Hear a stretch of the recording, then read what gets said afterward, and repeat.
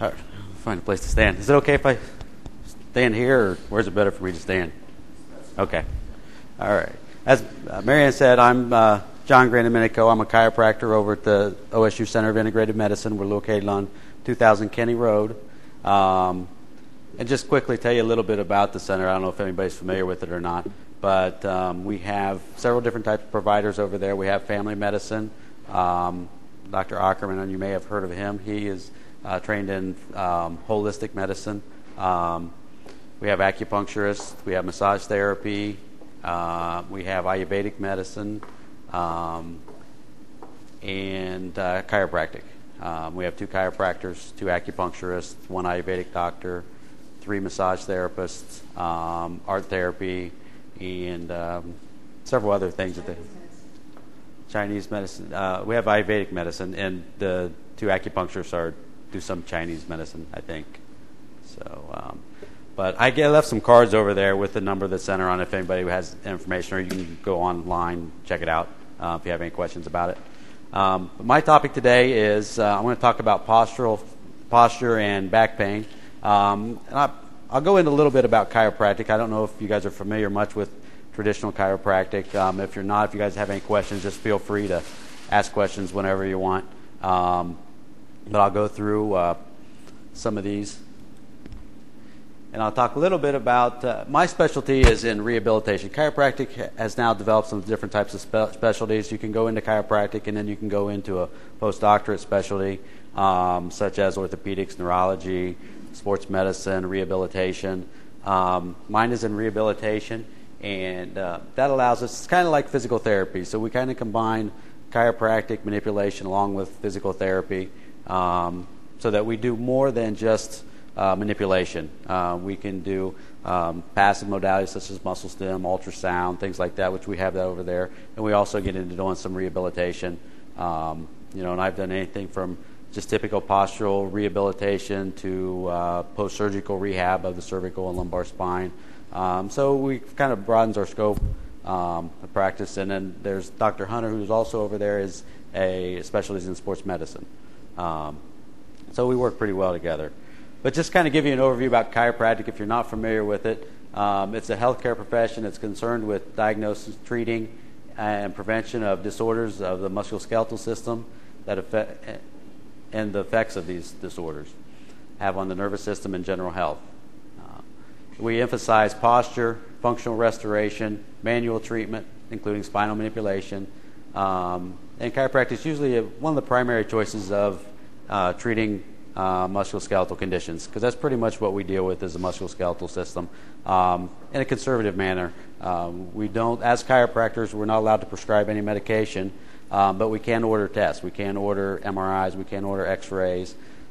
Typically, you don't need a referral to come and see us. You can just schedule an appointment. It's covered by most insurances. So we're kind of like a portal entry. We're not necessarily primary care, but we work with the primary care physicians and other doctors. But we deal mostly with the musculoskeletal system, with the joints, the spine. We also deal with extremities. We can do manipulation on extremities, and also do some postural correction and stuff with some of the extremities. And then rehabilitation is more of the treatment and education of the injured individual to restore function to pre-injury status. And we usually accomplish this by promoting tissue health, flexibility, strength, improving balance and coordination, posture, cardiovascular function, and restoring the ability to carry out specific tasks that we need to do throughout the day. So one of the ways that we kind of differ between physical therapists is that, physical therapists, they cannot order exams and diagnose, so you have to get a referral from the family doctor to go to see the physical therapist.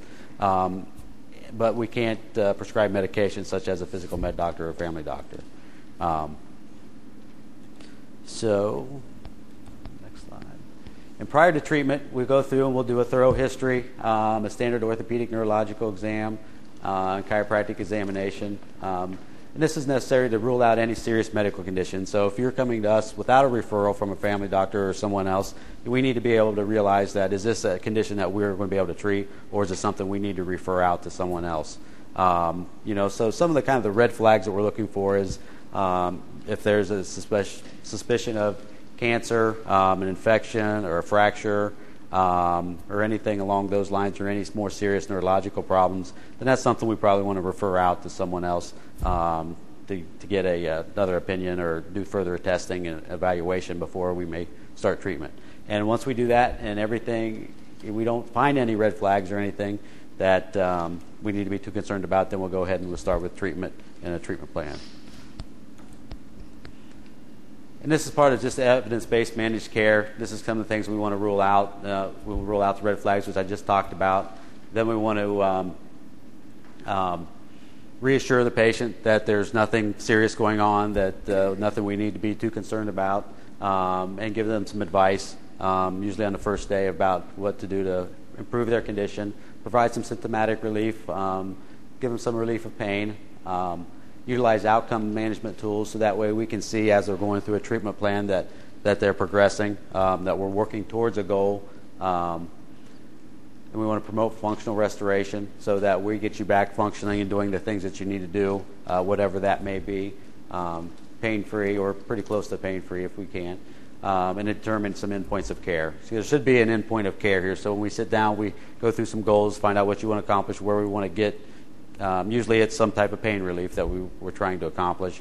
And then we determine kind of how we're going to get there and how long that should take. And if we're not improving, then we may want to think about maybe referring you out for something else or doing some further tests and see if there's something going on that we may have missed or something.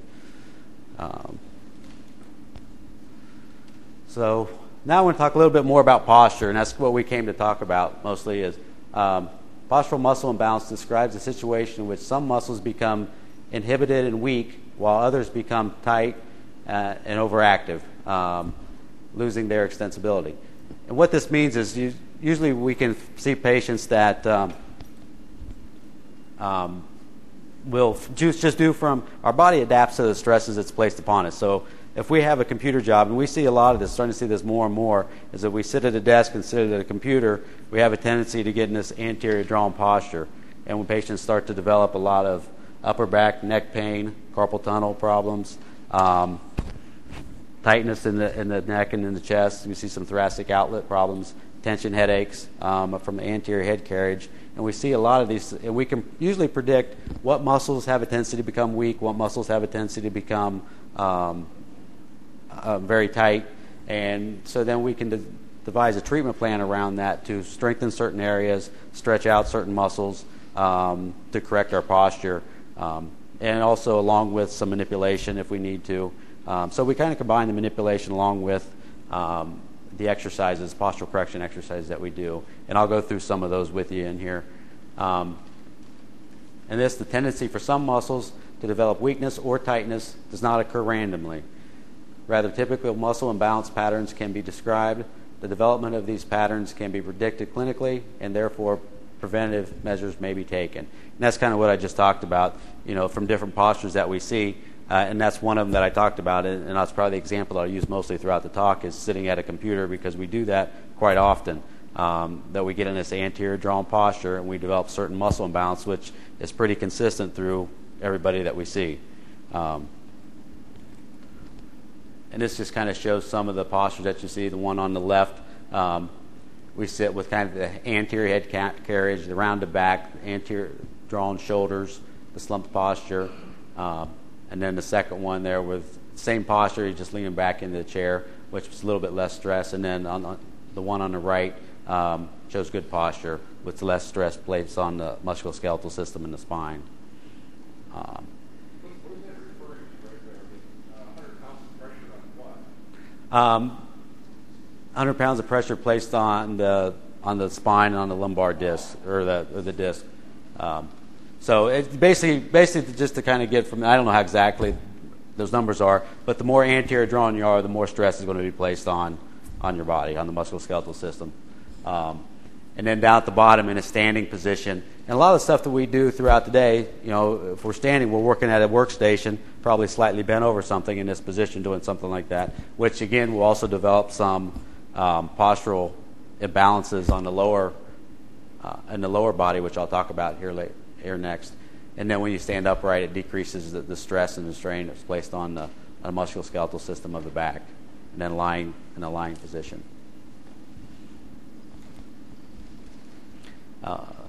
And muscle imbalance does not remain limited to certain body parts, but gradually involves the whole musculoskeletal system. Muscle imbalance usually precedes the appearance of pain, and a thorough evaluation can help introduce preventative measures. So a lot of times what happens is we're doing this and we're not even aware of it, and then eventually we start to develop some of these symptoms, some of these problems, and then we'll go seek help, and then we'll do some stuff to correct it. So once we identify this and we get you into a postural stability program, it's something that you can continue to do. A lot of it's just awareness initially, so that you become more aware of your posture, that you correct it more often, and just by doing that you can reduce a lot of these symptoms that we see. And again, determining a rehab prescription, go through the history, the postural assessment, functional assessment. I'll kind of skip over this a little bit. And this is what we'll look at, looking at posture. Looking at it from the back, we want to look at, sometimes we'll have a high right shoulder or low left shoulder, and we can determine, or a higher hip on one side. And from this, we can determine muscles that may become shortened, muscles that become tightened, so that we can kind of devise an exercise program or a rehab program around that. And this is what we look at a lot of times. We see this quite a bit, and you can kind of read through that. But what we see in the standing is we have the anterior translation of the neck. The head starts to poke forward, which increases stress in the upper back. The shoulders start to roll forward in this position. Then we have hyperkyphosis in the back, and that's where we start to see a rounded back in the mid-back. And sometimes that's associated with some osteoporosis. You see some of the older ladies that have kind of more of a rounded back from osteoporosis. But some of it can also be due to posture. And then with the hyperlordosis, that's kind of what we call sway back. Our hips will start to tilt forward, exaggerated. And then femoral anteversion, where our knees will come in.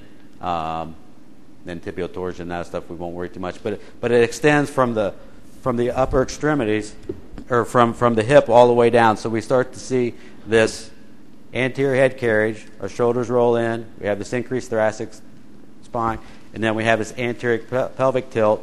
And then from that, our knees start to come in, and then our feet start to become flat. So we can see a whole host of problems, anything from detention headaches, to the carpal tunnel, to upper back and neck pain, thoracic outlet syndrome, mid-back pain, low back pain because of the anterior pelvic tilt.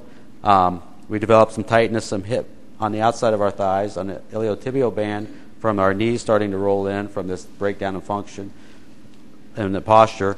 And then our feet, we start to see some develop some flat feet, so we can start to have some plantar fascia problems. So a lot of these problems can be prevented from proper posture, proper stability, and a lot of this is just kind of the breakdown of our posture throughout our daily lives and things that we do.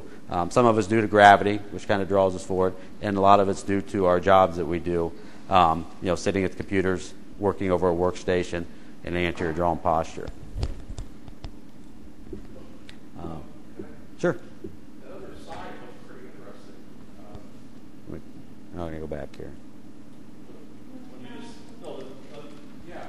all those poor habits over there, Mm-hmm.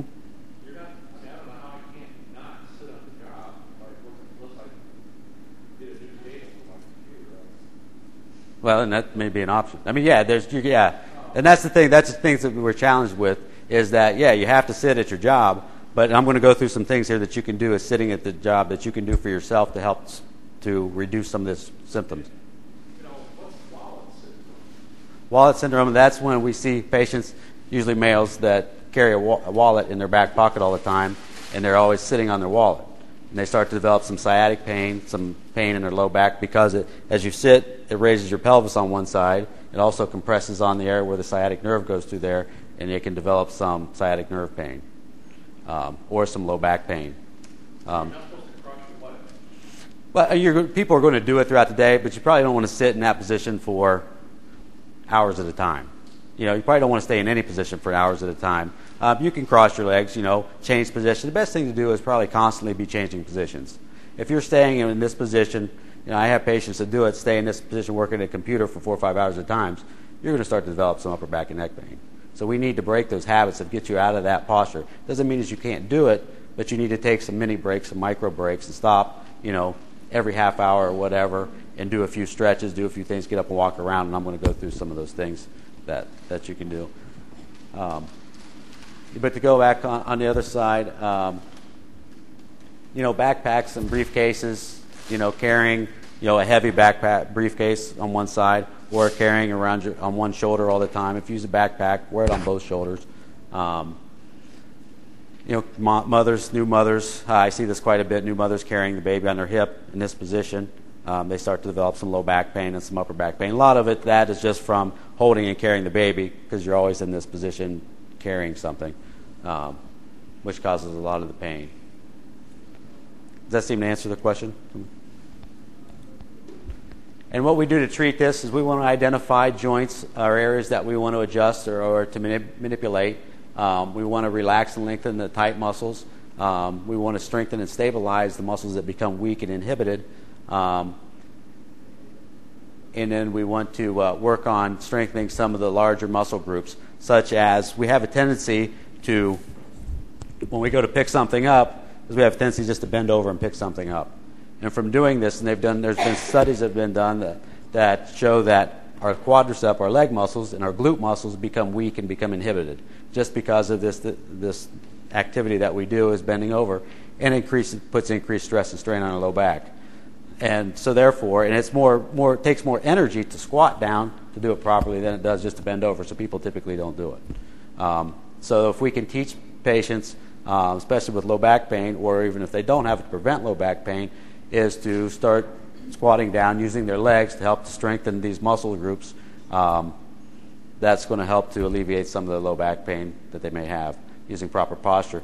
And what I see a lot of times, patients, especially come in with the disc herniation patients or acute disc problems that come in, they learn proper very quickly without me even teaching them, because you have to, when they come in with disc problems, one thing they can't do is they cannot bend forward typically. So I'll ask them to do a squat for me, and majority of the time they can do a squat for me. They'll say, "There's no way I can squat. There's no way I can do this." And I say, "Well, just give it a shot." So they'll come in and I say, "Put your hands in front of you and just squat." And they'll squat down perfectly like that. Doesn't make their pain any worse, because they maintain proper stability, and they have to maintain that proper stability. So if you get out of balance forward or backwards, it's going to put strain on that disc and create pain.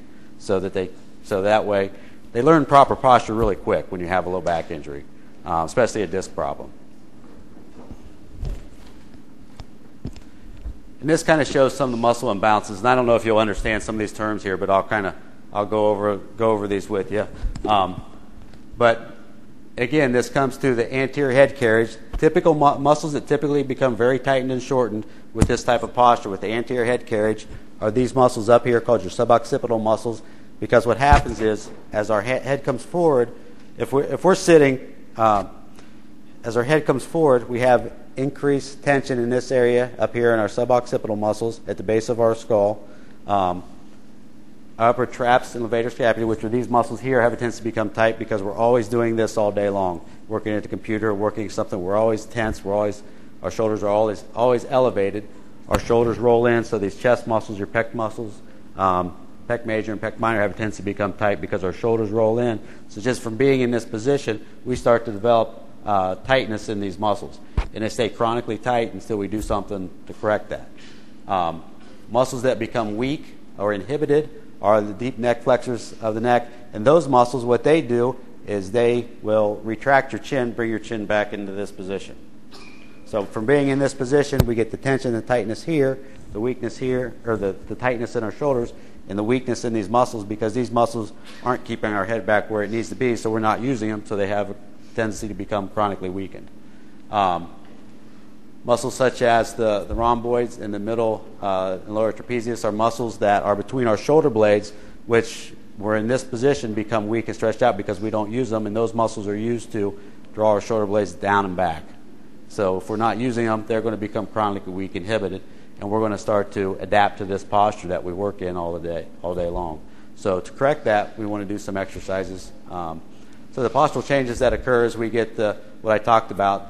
The shoulders roll in, the elevation of the shoulders, the head pokes forward, and then causes stress on the suboccipital area, And down here, kind of where our neck and our shoulders come together, we see increased stress and increased strain in that area.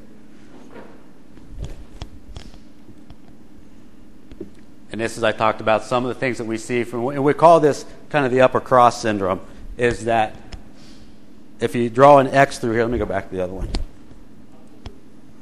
If you draw an X through here, the muscles, the deep neck flexors in the front, which bring our head back this way, right in here, have a tendency to become weak, and the shoulder, between our shoulder blades become weak. So those muscles become weak there, and then our chest muscles, our pec muscles, and our upper back and our neck muscles have a tendency to become very tight. So we call this the proximal or upper cross syndrome. So we want to work on stretching the tight muscles and strengthening the muscles that have a tendency to become weak. And we'll see the same thing will happen in the lower extremities, which I'll go over. And then from this, we developed these problems with the carpal tunnel syndrome, the tennis elbow problems, because as we roll in, these wrist flexors from working at a computer all the time have a tendency to become very tight, and the muscles that extend our wrist have a tendency to become very weak. So they'll get overused, strained, and we'll end up with some tennis elbow problems. And even some shoulder impingement. Shoulder impingement is when you try to raise your arm up and lift it over your head. When you get about 90 degrees or so, you have this pain in here and you can't quite get it up. You may have to turn your arm to get it up over your head. And usually what that's from is that our shoulders roll in like this and creates some dysfunction or the improper movement of the shoulder. So then we start to have some problems with the shoulder, then the upper back and neck tension and tension headaches that I talked about. And again, this is just talks about the exercise prescription. We want to stretch out the suboccipital muscles in the top, the scalenes, upper trapezius muscles. And then these exercises here, I'm going to go through those here, and I got pictures of these, and I'll show you these. You guys can even try these here in your chair if you like. This is called this Brugger's, because that's the doctor who developed it. And basically what you're doing here is you're getting out of this anterior drawn posture, and you're just opening up and doing the reverse movement. And by doing that, you're stretching out all the muscles that become tight. You're starting to activate the muscles that become weak. And I usually tell my patients, I give just about all my patients get this exercise, because even if they're not having upper back and neck pain, if they're coming for low back pain, they usually get this exercise anyway, because it's just a good exercise for posture awareness. You know, I tell the patients every 20 minutes or every half hour, just stop and do this exercise if you're working at a computer. This helps just kind of relax, take stress off, because muscles, tendon, ligaments, everything starts to adapt to the position that's in. So if you stay in this position for more than 20 minutes at a time, these muscles are going to adapt to that posture, and that's going to become your new posture. And we don't want to develop that. So we want to correct that posture as often as possible. And I usually have them hold it for about 20 seconds, then relax, then do it again for 20 seconds, and then go back to doing whatever they were doing. So that's something that you can do sitting at your desk. Is pretty simple, that you can take a break to help to work on your posture and become more aware of it. So you guys want to try this? Anybody want to volunteer? Come up here and be a... Anybody? All right, come on. Bring your chair up here, or just a chair. We'll set it up here where everybody can see you. Do it over here so we're not getting blinded. Go ahead and have a seat and face that way. Yep, there you go. And let me pull your hair out of the way. But again, as you can see here, her head is forward. She's looking down. You can see there's a lot of stress up here. These muscles will become tight.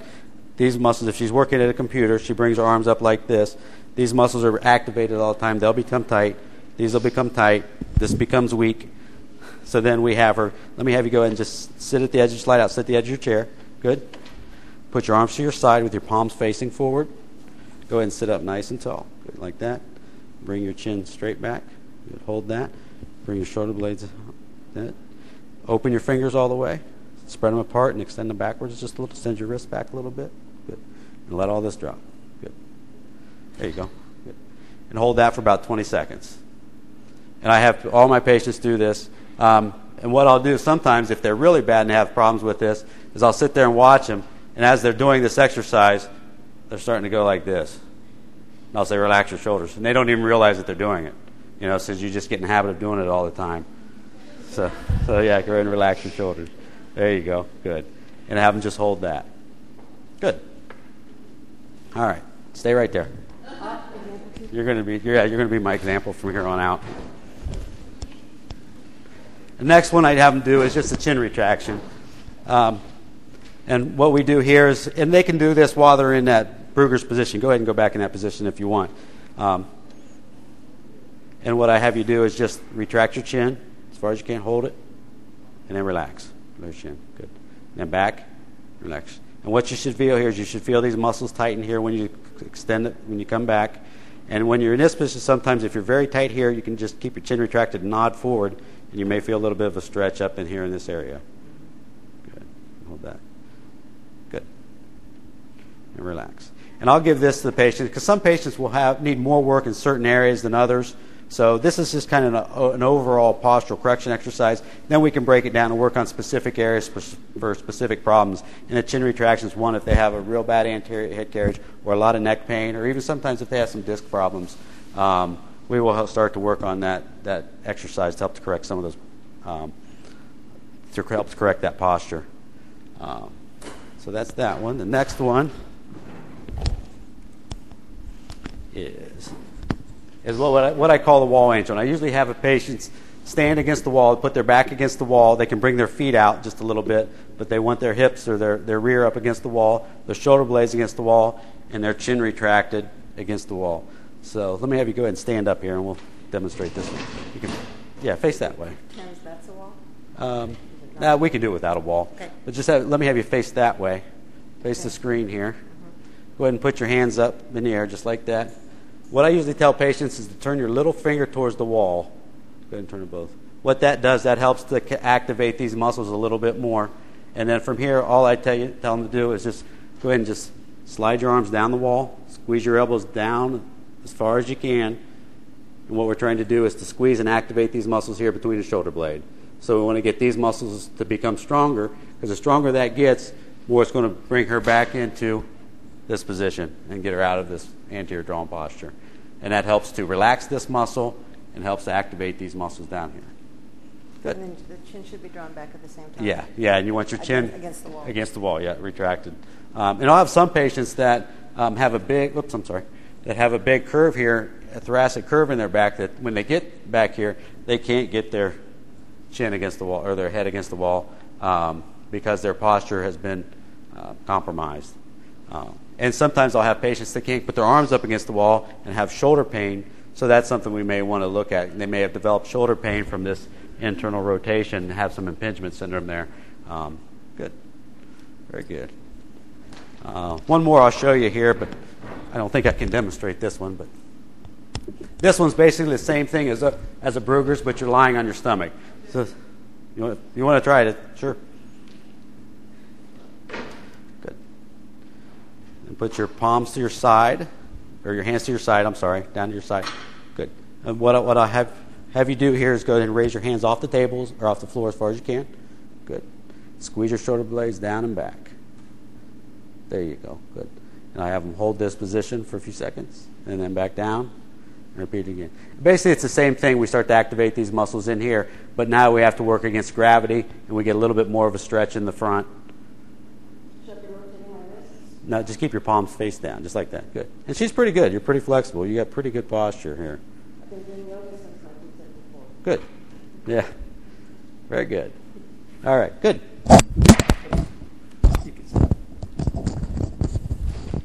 If you want to hang out here, I may go through a couple more exercises with you.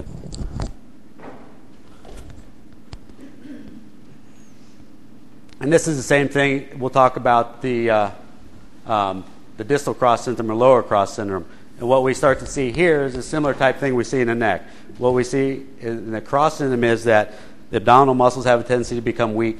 The glutes have a tendency to become weak. The hip flexor muscles become very tight and overactive. Low back muscles become weak or become very tight. So what happens is, if this is weak and this is weak, and these two muscles pull us back into this position, if that becomes weak and this becomes tight and this becomes tight, then that's going to pull us into this anterior drawn, anterior pelvic tilt. And from that, what we see is, since these muscles become tight, we see patients that start a new walking program or go out and walk a lot, and they come back and they develop low back pain. A lot of times it's because these muscles have become shortened. They don't have the flexibility, and they walk and take a normal stride. their hip extension is compromised because they can't extend their hip back like they should. So if they have to walk faster or start a walking program, what happens is when they step forward, this hip can't extend like it should because these muscles are so tight and these are weak, as we start to see pelvic instability. So then we have this anterior, so every time they walk, they have this increased mobility in the lumbopelvic area. So then we have to work on doing some stabilization, some exercises to correct that in here. Would that cause hip pain? Yeah, it causes hip pain. A lot of this causes hip pain. I see a lot of glute pain, pain in the side of the hip, and pain down the side of the legs, which is typically all is muscular. A lot of people come in and think they have sciatica, and sometimes it is, but most often it's not. It's usually muscular, and it's due to this breakdown of posture because these certain muscles have a tendency to become weak, and the others become very tight. And we see that this glute medius, this muscle on the side here, when we walk, this muscle here, as this muscle contracts, as this leg swings through, this muscle has to contract to elevate our hip to let this leg swing through without hitting the ground. So, and we see that a lot as these muscles here become very weak, and we see a lot of tightness down here, the iliotibial band. That's a common injury in runners, but we also see in people who sit a lot, who become deconditioned. So we see that quite often. So what we see here is that we see a lot of low back problems. So as our pelvis rotates forward, that causes our hips to rotate inward, our knees to come in, and our feet to start to flatten. And then we start to develop some plantar fasciitis, some pain on the inside of our knees, pain on the lateral side of our thigh, and some low back pain from these postural breakdowns. So, and again, here's some of the things that we see from the breakdown. So it doesn't just affect the back, it affects the kinetic chain all the way down to the feet. And here's a couple exercises. And for low back pain patients, what I'll typically do with these patients is I'll have them lay on the floor and do this, but I tell them to practice this in all positions. And I don't know if we can demonstrate this very well, but you guys can try this if you want. But I have patients, I have them take a deep breath in and push their stomach out. So as you breathe in, you push your stomach out, and then you exhale and draw your stomach in as far as you can. And then we want to activate a muscle called the transverse abdominis muscle, which goes around this way. It acts as like a belt or a support or corset. And they've done studies in patients with chronic low back pain. That muscle becomes very weak and inhibited. So we want to work on activating that muscle as much as we can. And we have 4 abdominal muscles. We have the internal and external obliques that run diagonally, then the transverse abdominis that runs around this way, and then the rectus abdominis which runs up and down. And we want to work on activating the transverse abdominis muscle to act as the belt or a support to help to stabilize our pelvis. And I'll tell patients to practice that lying down, standing, sitting, in all positions because I want to get them, and it's kind of like Pilates. If anybody's familiar with Pilates, it's kind of similar to drawing it in and then contracting the transverse abdominis and keeping that tight, because then as I take them through other exercises that I'm going to show here in a minute, I want them to maintain that abdominal brace as they go through these other exercises, so that the way you develop the strength and the coordination, so that you can use this throughout your everyday life. So when you go over to bend over to pick something up, you automatically brace. You keep that tight, which supports and stabilizes your low back. And a lot of this is just kind of becoming more aware of it and becoming more repetitious. And this one here is what I call cat and camel. They may call it cat and cow, different exercises. But this exercise is a good exercise just to maintain mobility in your low back, just to get movement, stretch out the muscles, just kind of keep everything moving. So what I have them do is this. I just have them relax, and I have them just go and arch their back up towards the ceiling. Keep their head down. Good. Hold it for a second. Now I have them go ahead and sink all the way down and look up towards the ceiling. Good. Perfect. And back up. And I just have them just go through this motion. This isn't really strengthening a lot, but it's a good exercise just to kind of keep mobility, keep motion in the spine, keep everything moving. Good. And it helps to get, as you get movement, it helps to pump fluid in and out of the disc space. Because what happens is when we sleep, or when we sleep, when we lay down, there's no load on our spine, so our discs fill up with fluid. They start to expand. Then when we wake up, we get up in the morning, our discs are actually kind of swollen. And that's when we see most disc herniations occur, is the first thing in the morning, and it's usually something as simple as bending forward to tie your shoe, bending forward to put your pants on, and if you have a sharp pain and you can't stand up straight. Typically, that's when they occur because we sleep all night and they start to swell up, and as we bend forward, the disc will bulge backwards posterior and cause some and create a disc herniation or disc pain or low back pain. So that's why I tell patients, get up, make sure you're up walking around for about a half hour or so in the morning before you start to do any exercise or do a lot of forward bending.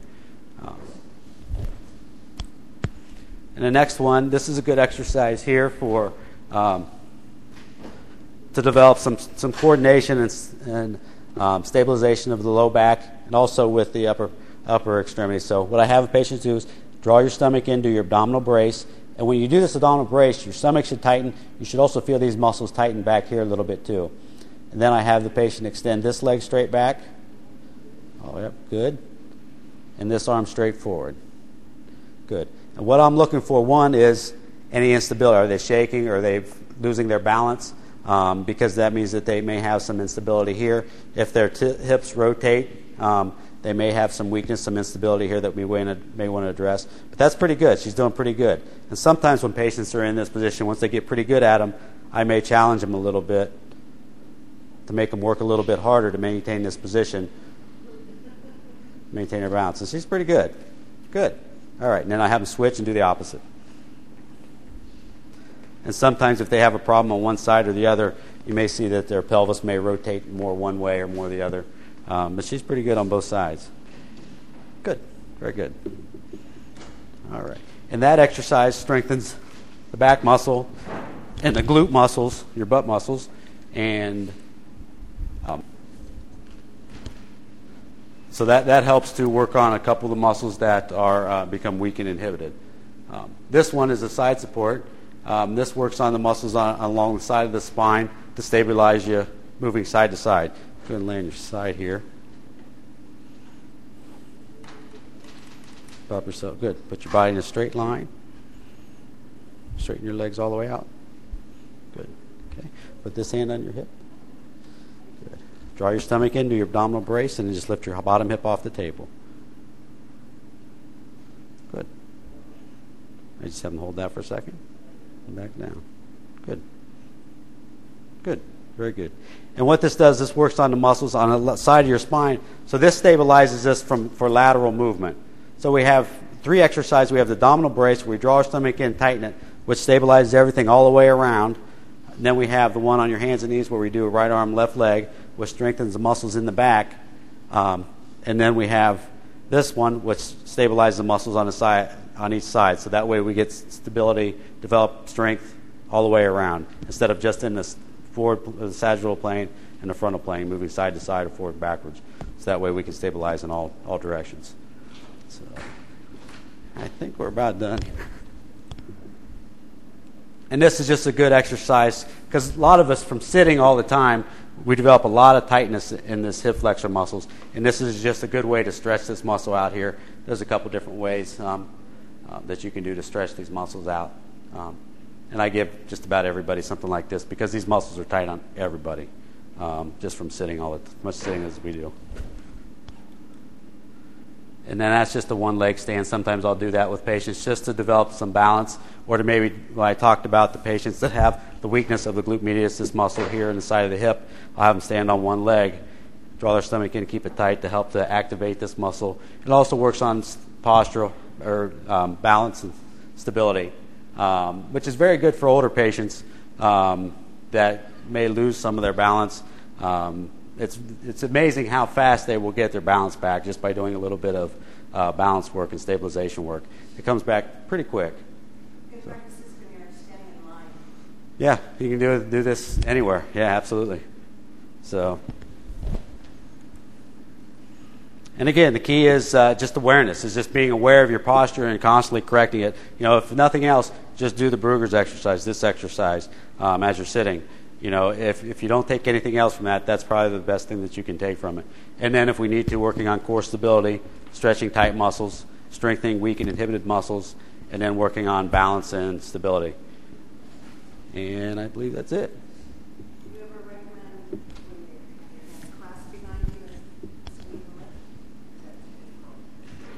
Yeah, sometimes if we need to do more advanced stuff, but these are some of the basic things that I just start off with on patients just to give them some basic stuff to do. And sometimes this is all we need to do.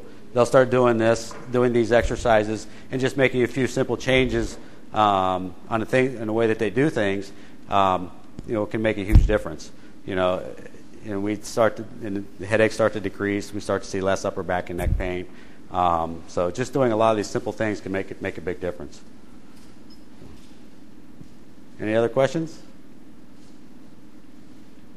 May I demonstrate something else that I found very helpful? Sure. You can do it with a chair or something. It's an adaptation of a yoga position. Just get a table or a chair or something that you can grasp, and just move your feet back until you're completely flat, arms and back are completely flat, and your legs are perpendicular. Mm-hmm.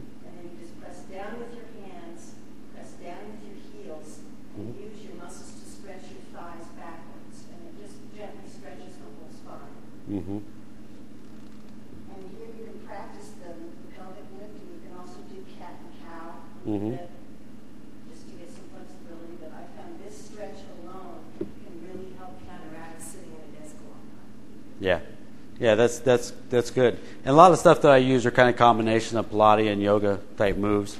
And it's certain exercises I don't recommend for certain patients. Like with patients that have disc problems, I don't recommend too many forward bending exercises or rounding the back in this position because that can create some more problems. A lot of times the patients have, if it's a disc problem, they may or having pain down their leg, they think they want to keep stretching it. Sometimes that's making it worse. So it's important that if you have an injury, that you're doing the proper exercises to make sure that it gets better. And that's something that we can usually tell pretty easily. So I think yes. If your lower back is pretty tight and you're in an exercise class, Pilates, remember, are there particular things you should kind of avoid or modify doing so you don't make it tight, or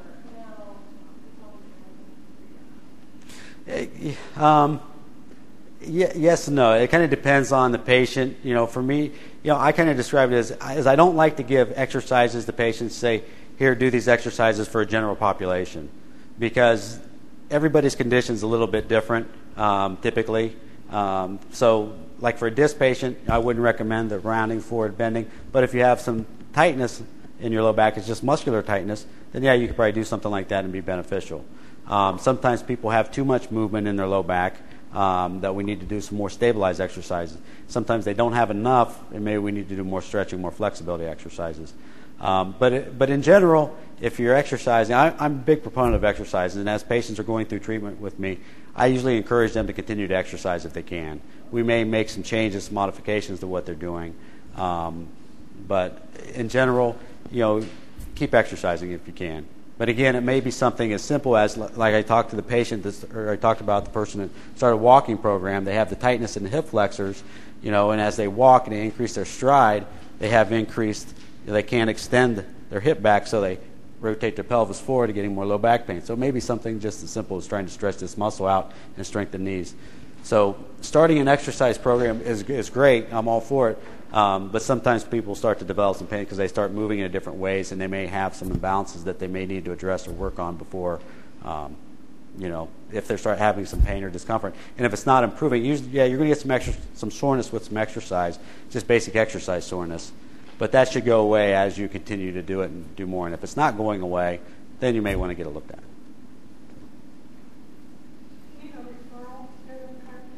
Typically not. And it's covered by most insurances. Usually you don't need a referral. If you might want to check with your insurance company. I know with O.S.U. Prime Care, and I'm sure most you guys have that, is that you don't need a referral. You can come in and you'll just have your copay to pay. And you get 5 visits initially. Then after that, what I have to do is send in an authorization to get more visits, which is usually not a problem. Basically, they want to see, is the patient improving? Are they getting better? And if they are, they'll allow you to continue with the treatment. So, anything else? If you have experience in acute injury involving the disc, puncture of the disc, then the situation